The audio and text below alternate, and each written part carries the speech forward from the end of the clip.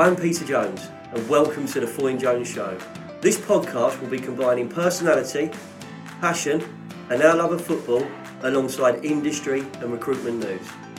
Our amazing guests will share their personal stories and also explain what they get up to when they're not at work.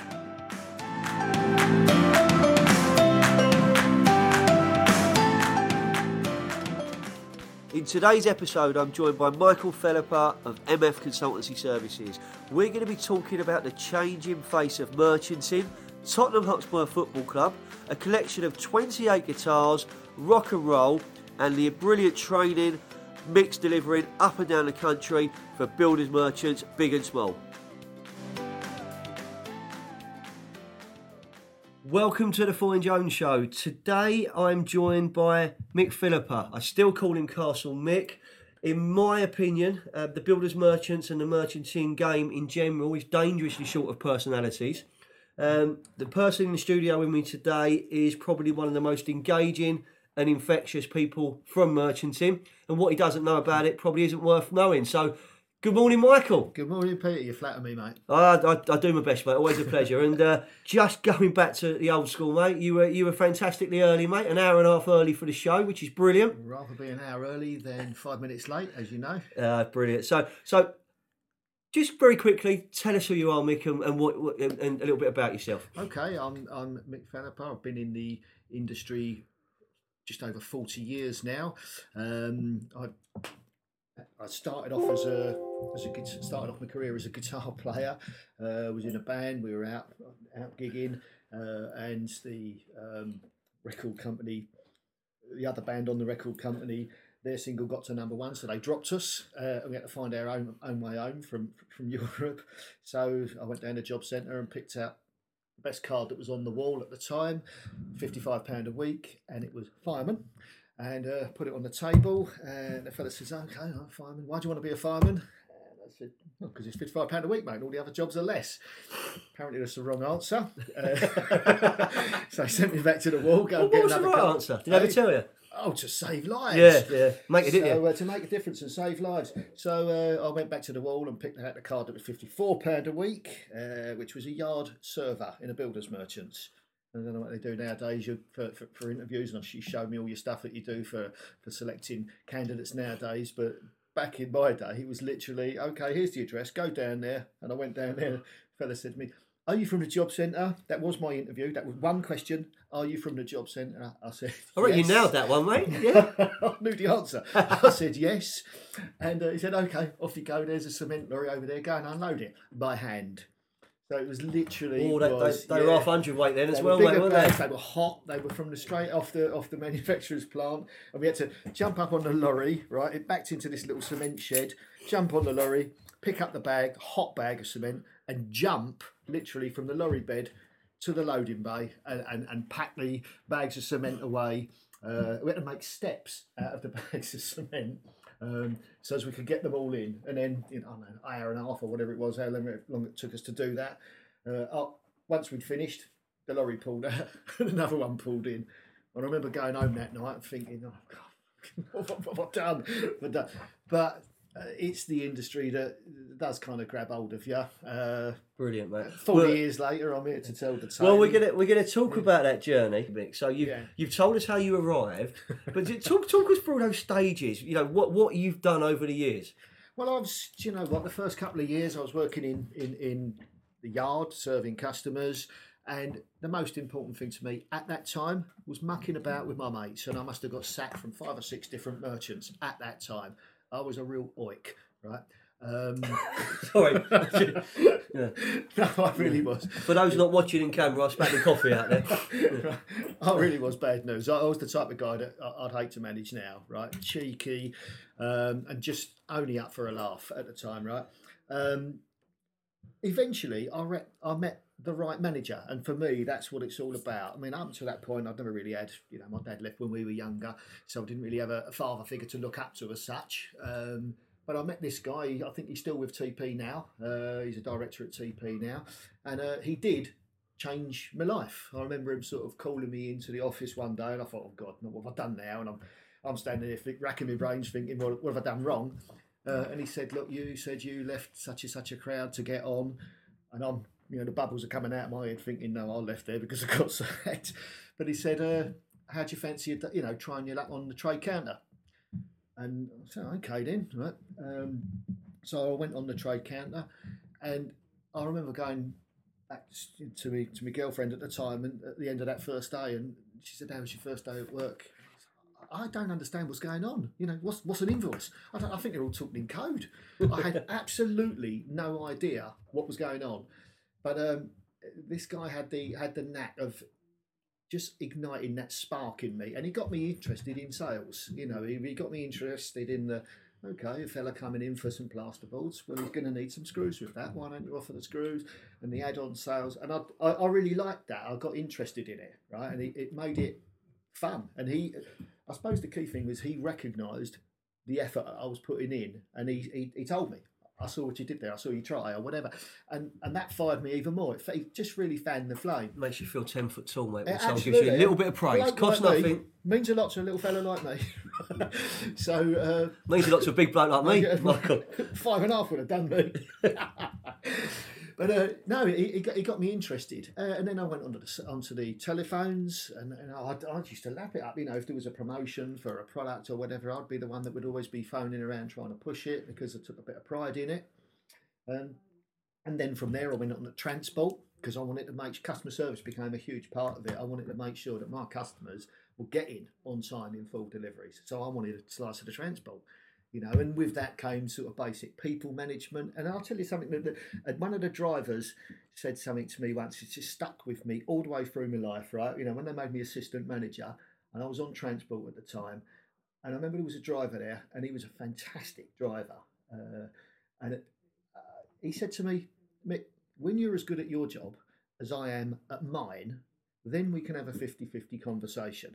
And my initial reaction was like, how dare you? I'm the assistant manager, right?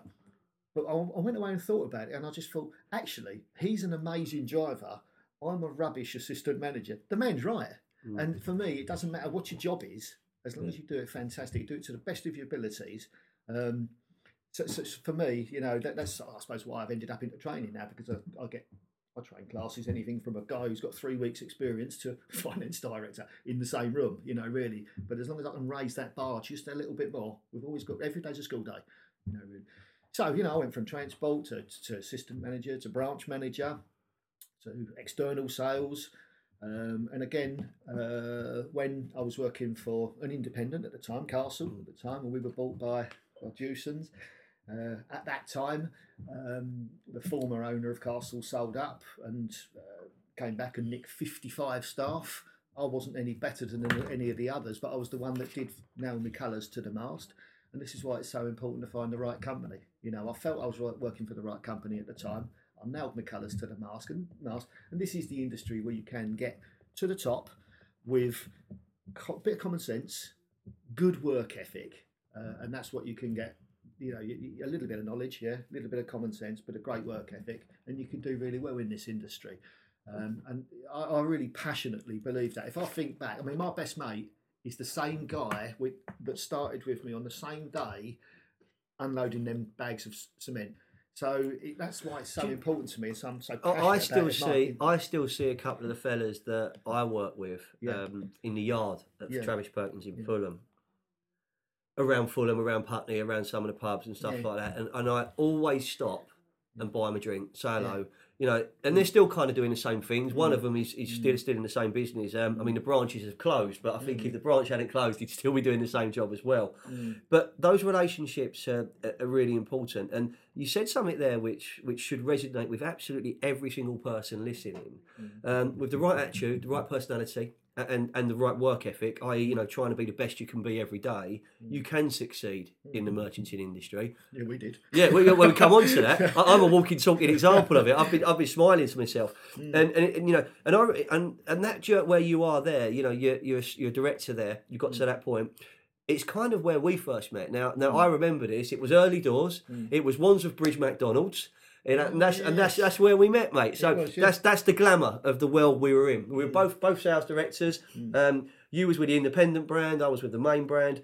And what I noticed straight away about you, and I was envious, is that because you was with an independent, you could really be creative in terms of your marketing, your deals, the way you went to work. We had to be a little bit more controlled, because we were part of the national structure. Yeah. But that passion ignited so many, and the loyalty it bred within people was different class.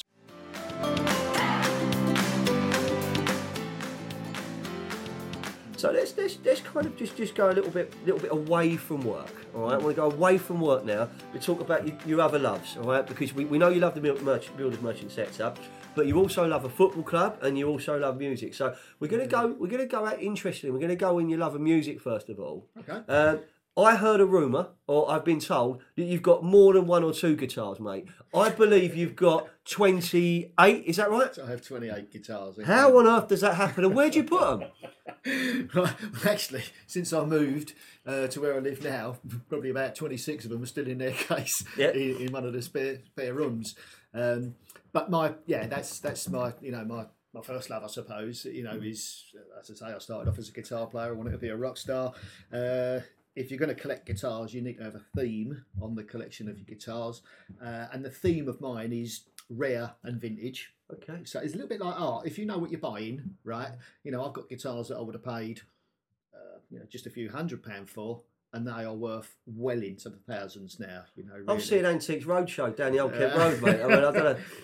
Oh well, you pick up like a 1959 Gibson Les Paul. You probably worth more than their houses. So out of your 28, what's the one that you really love but don't touch because it's so valuable? I have a 1973 Les Paul that just stays in its case, really. But I've got nine Gibson Les Pauls. I'm a big fan of them. That's my main guitar, if you like, really. I've had guitars built for me as well.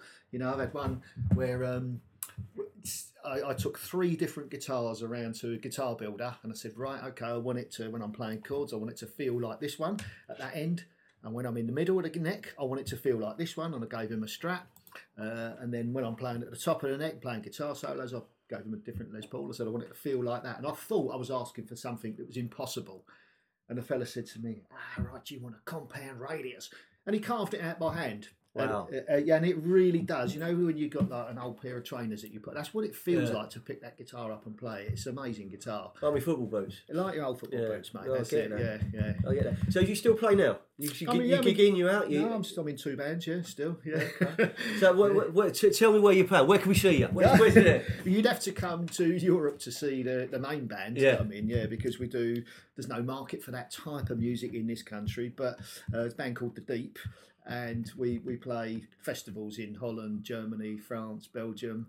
So we get around sort of mainland Europe. We played the Headbangers Open Air Festival. I remember when you told me this before, because the way it was described to me by a couple of others, I thought it was just in like the Red Lion. Do you know what I mean? It was like, and then when you actually brought it to life, I'm like, how on earth are you finding that much time to do that and be as successful as you were sort of in the working world? Because it is hard to get that work-life balance, but I guess strumming a few tunes, mate, and gigging, it's a release as well, wasn't it? It's actually, I put 100% into anything I do, whether it's training or whatever, and the guitar playing as well. And I work so hard during the week and even the evenings or whatever that it's just fantastic to do something completely different and do that, again, to the best of your ability as well. You're a Tottenham Hotspur fan? Oh, come on, you Spurs. How did that happen? Really? Yeah. Okay, I'll tell you that happened. Back in the day when I was, 5, 6, 7, 8, whatever, we'd go to the park every Sunday, me and my brother and my dad. We'd always go to the park, jump us for goalposts, have a kick around. But of course, when we'd come home, I'd be the younger brother. I was the one who never wanted to come home. So I wanted to continue the games when we got home, right? So we'd play downstairs in the flats, and then of course all the neighbours used to complain. No ball games. Yeah, no. I remember them sides, mate. You mind my head. Go and play in front of their window. Yeah, that was it, wasn't it? Go around the corner and play in front of their window. So we got sent upstairs to go and play, in the front room, and then it would be, I don't know, maybe a rolled up bit of paper or whatever. I used to do it with socks. I used to or roll whatever, socks all roll a bit together, of mate. socks, and of course, you know, in them days it'd be sideboard at one end of the front room and like the couch at the other end. Perfect goals, you know. It'd be 6 Like White Hart inches Lane, high. mate, in your Like mind, White innit? Hart Lane, that's right. So that became our little football pitch, and me and my brother used to run around. And you can imagine the noise we used to make. The poor bloke who lived downstairs, right? Okay. So he come up one time to have a moan, and he and my dad he used to work nights, and he was Italian, my dad, and fella come up to have a pop about us making too much noise, and I always remember this. My dad was polishing a pair of shoes outside the house, polishing his shoes for his Sunday best or whatever, and the guys come up and started having a bit of a pop. My old man chased him off with this shoe brush. I throw you with the shoe on your head, he says. Okay, so he went legging it. But then the fella, he must have been a bit of a strategist, because he came back another time with a different tact. He said, how about I'll take your boys to a match instead of them playing? Yeah. So he chucked us in the back of his three-wheeler van. He was really proper Fools and Horses, mate. Proper Fools and Horses van. Where were you growing up? Where'd you live? It was Hackney. Hackney, mate. Oh yeah. So we, you know, it's been Peckham, New York parish. So, yeah. And of course, you know, the team, even the guy downstairs was a Spurs fan. We could have ended up West Ham fans. We were equidistant from both grounds. But this guy was a Spurs fan. And he took us to a Tottenham game, and I had the best laugh I've ever had as a 6 or 7 year old kid in the back of a three-wheeler van, right, with my brother being the guy who was taking all the corners, and we just couldn't stop laughing. But I loved the day, right, you know, and it was a Tottenham. Found out later it weren't even a real Tottenham match. I think it was Tottenham Youth or something. But that was it for me. I wanted to do that, and you know, of course, on the way back, the fella said to us, "Here, boys, do us a favour, don't play football so much, so loud in your front room. It's a bit loud for me and my wife." And so we got what he wanted. Hearts and minds, mate. Hearts and minds strategist, you see. Right, and he didn't have a shoe on his head. And you're a Tottenham fan. That's it. Stuck ever since. Yeah, I think I must have been to every Spurs, every Premiership ground in the country. We've been to Fulham. You've been to Fulham, Tottenham. Yes. We've been there together. We've been there together, mate. Years gone by. Let's go back into the builders merchant arena. It's something I'm passionate about. It's what we do at Foyne Jones. We recruit across that sector. KBB, construction sales, merchanting. It's a world you're very familiar with. But let's go back to how it was then and what it is now, and talk about the changing face of merchanting. What do you see from a training perspective with the brilliant businesses you're working with? What do you see as the biggest challenges being faced by the merchanting sector at the moment? How's it changing? I think one of the main ways it's changing is, and I see this going forward, you know, that the next 10 years are going to be a lot different than the last 20. By 2020, 50% of the workforce are going to be millennials, right? Okay. And they're wired differently. They're more demanding than Generation X was. Right, they're used to easier transactions, right? When you and I started, there was plasterers, there was bricklayers, there was carpenters, etc. Now these have all grown into one big bubble called general builders, which tells you outside of that bubble, still plumbers, still electricians, still outside of that generalist bubble. And if you look at what the Nationals have done, they've set out there still to accommodate that, you know, with the TPs of the world, etc. You know, having the CEFs and, you know, Saint-Gobain with the Graham brand or whatever to accommodate just the plumbers or whatever. But in the world of general merchanting, it's all been pulled together. But that tells you need to develop your product knowledge, right? Okay, and go with. If you have a look at your customers, right, a growing percentage of them are single, right? Average age has come down from 50 to sort of 35 to 40. The bigger customers are getting bigger. They're rationalising their supplier base more, right? They've become more sophisticated and they want tailor-made solutions. Over what we're seeing is the cost of serving is increasing. So suppliers and customers are developing new ways of working together. So that's what I've seen, and that's the niche I kind of tapped into in terms of my training as well. Yeah. And you know, from sort of your merchant journey ending, You know, because top of the tree, top of your game. From those days of I couldn't be a fireman at 55 quid a week, but I'm going to find a yard job for 54, and them 100 weight bags of cement breaking your back. You're leading sales forces, you're leading businesses, you're developing market share. You've been on a fantastic thing. Now you're supporting the sector in a different way, through delivering training packages and schemes, and just talk to me about the training you deliver and what you can offer, because I think this is something which would benefit my entire audience. If you look at the audience who's going to listen to this show, we're going to be talking to a job seeker, we're going to be talking to a business owner, a CEO, an entrepreneur, but we're also going to be talking to the HR population. So ultimately, you can help someone improve their career, get on the run, develop a career, transfer into a sector. So just go on, mate. Tell us what you're doing. Okay, so I started up my own business last year as a consultant, and I get involved in certain acquisitions, doing due diligence, etc. But the part of my business that's grown the fastest is training, and I've spent pretty much like the whole of last summer writing and developing a range of courses. Anything from essential sales skills to sales reps courses to margin courses, operational excellence, finance for non-financial managers. I'm doing one. That's a really powerful. That's a really important one. That is finance for non-financial managers. It really is, and in actual fact, out of all the courses that I do, that's the one that got the best feedback. Yeah, I can imagine as well, because from a business owner or management team, that's going to make an immediate impact, because if your managers who are responsible for a profit centre, a cost centre, a branch are suddenly more aware of the decisions they make and implications it has, and they can bring those, because I want a mathematician, so understanding those management accounts, I used to get it, but I was told to look at the pressure points. If we get that right, it makes a difference. If we look there, we make a difference.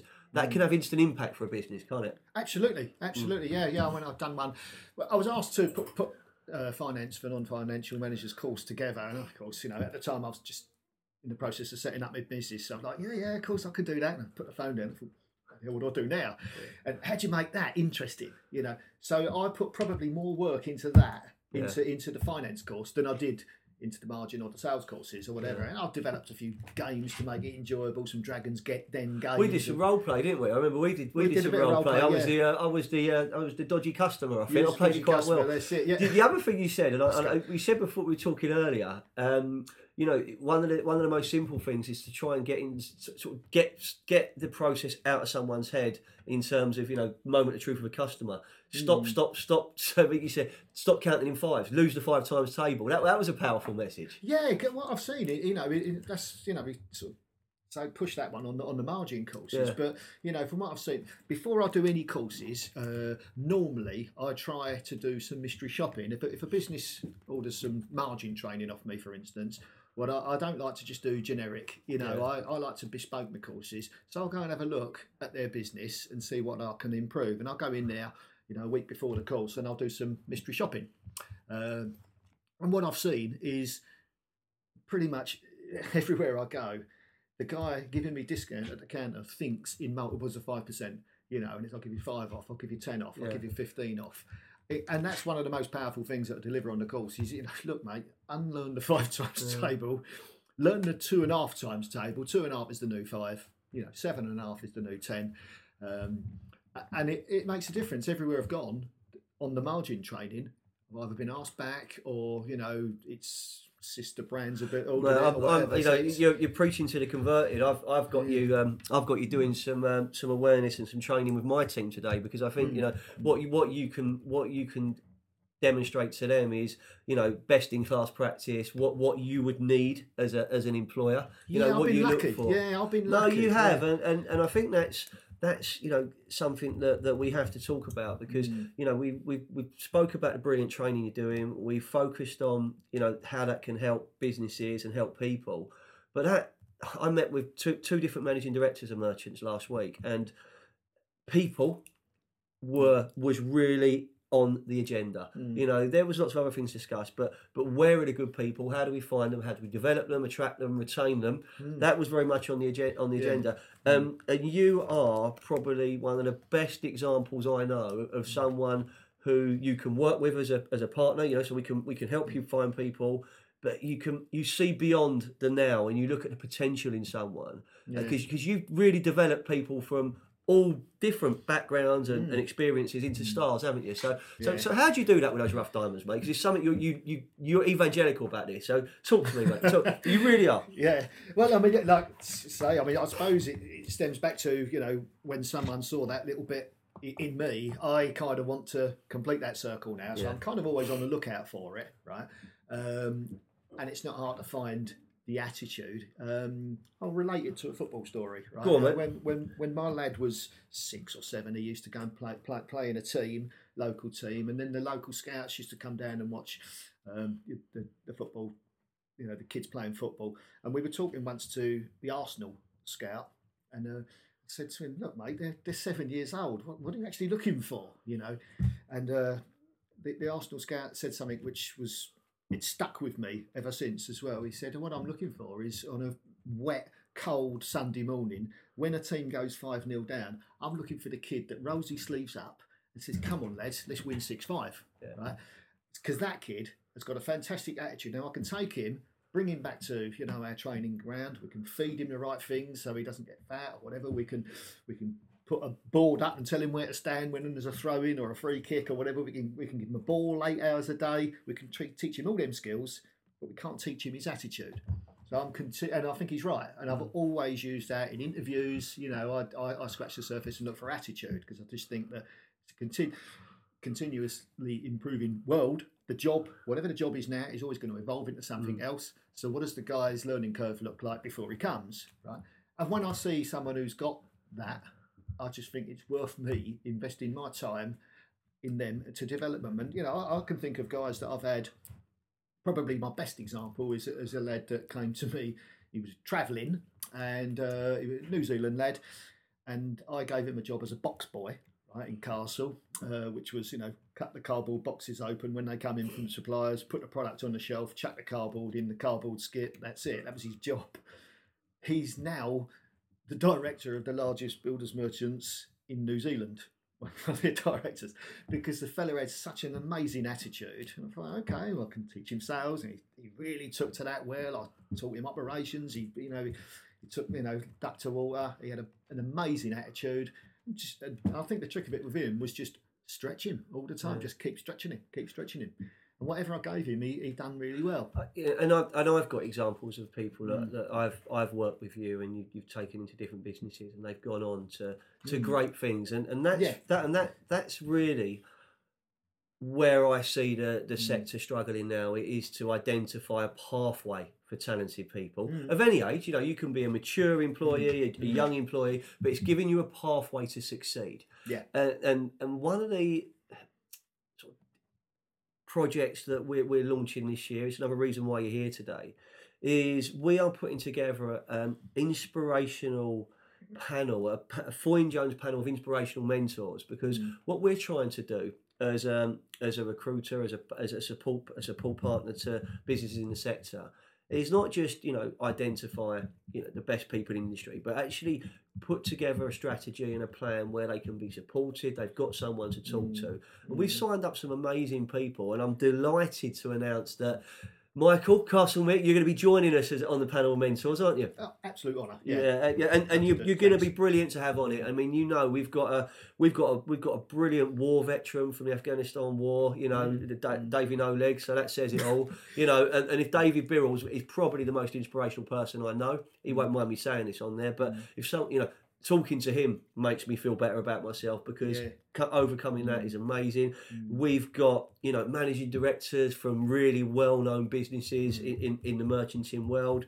I've got a retired bricks and mortar retailer, you know, who worked his way up through every size of box at Kingfisher, led the launch of a business in Dubai, come back and he's retired at 56 years of age. Makes you feel a bit sick, but he's going to bring some advice. So we're going across all of our sectors. So we'll have a mentor in KBB, we'll have merchanting mentors, we'll have just general mentors to help you do well with your life. And I've got a brilliant lady called Tony McClelland involved. She works with young offenders, kids that are perhaps turning left in the flats rather than turning right. Yeah. So we're gonna go sort of a real cross section, and we're gonna bring that to life for anyone that works with us or anyone that wants to get into the sector. So fantastic to have you as part of that, mate. That's really exciting, mate.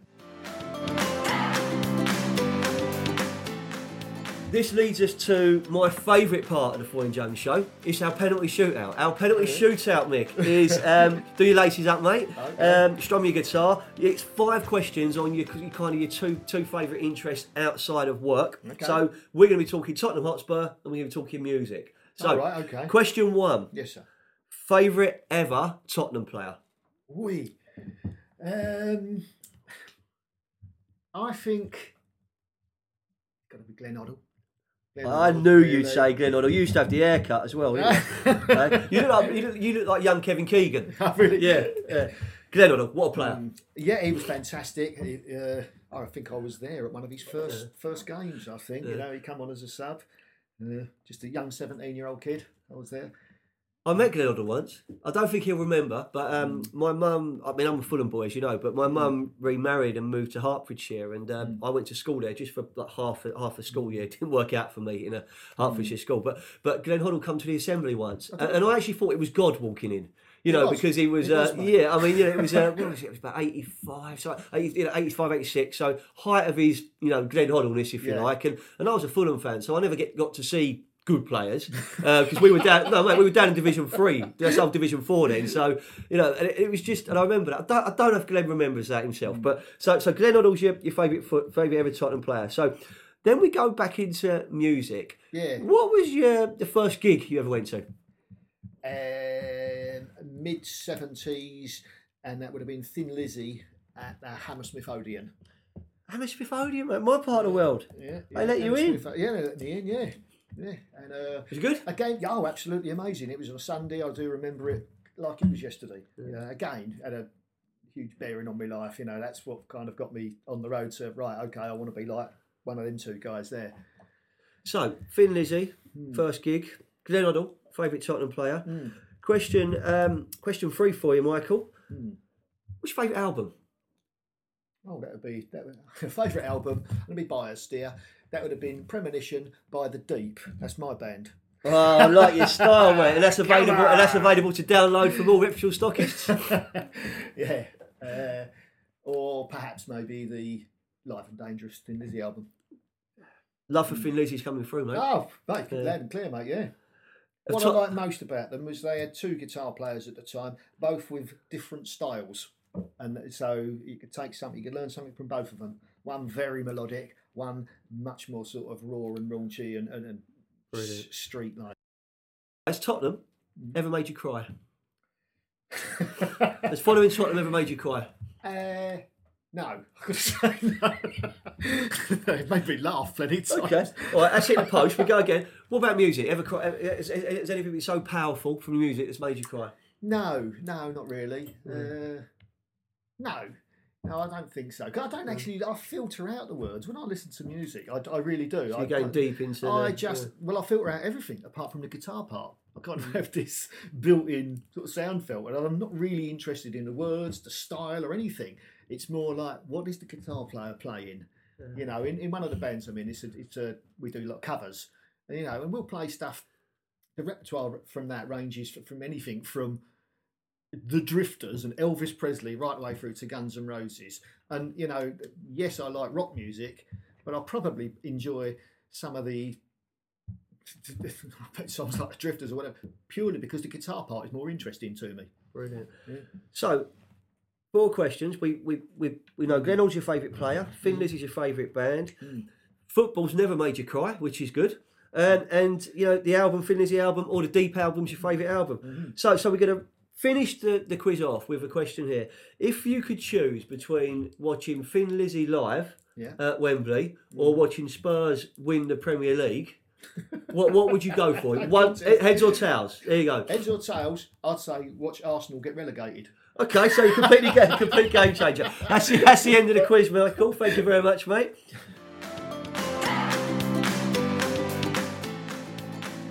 Mick, can I just end this by saying thank you so much for coming down to Foyne Jones Tower today.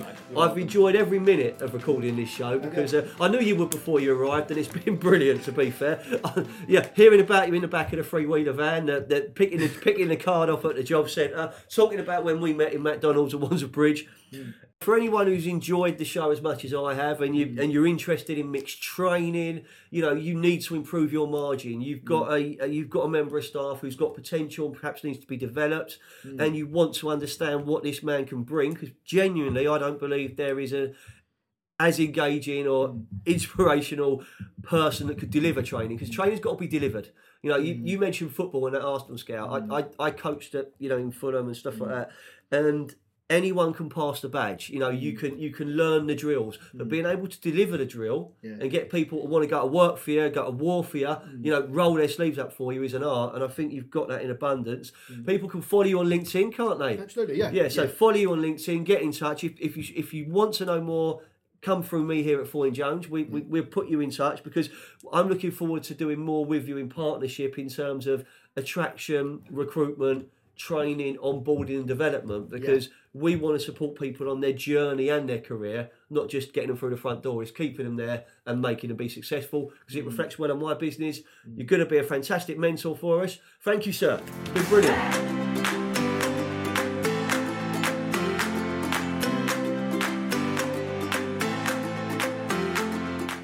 So that's the end of the show. Thanks for listening.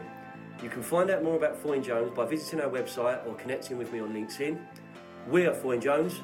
This is what we do.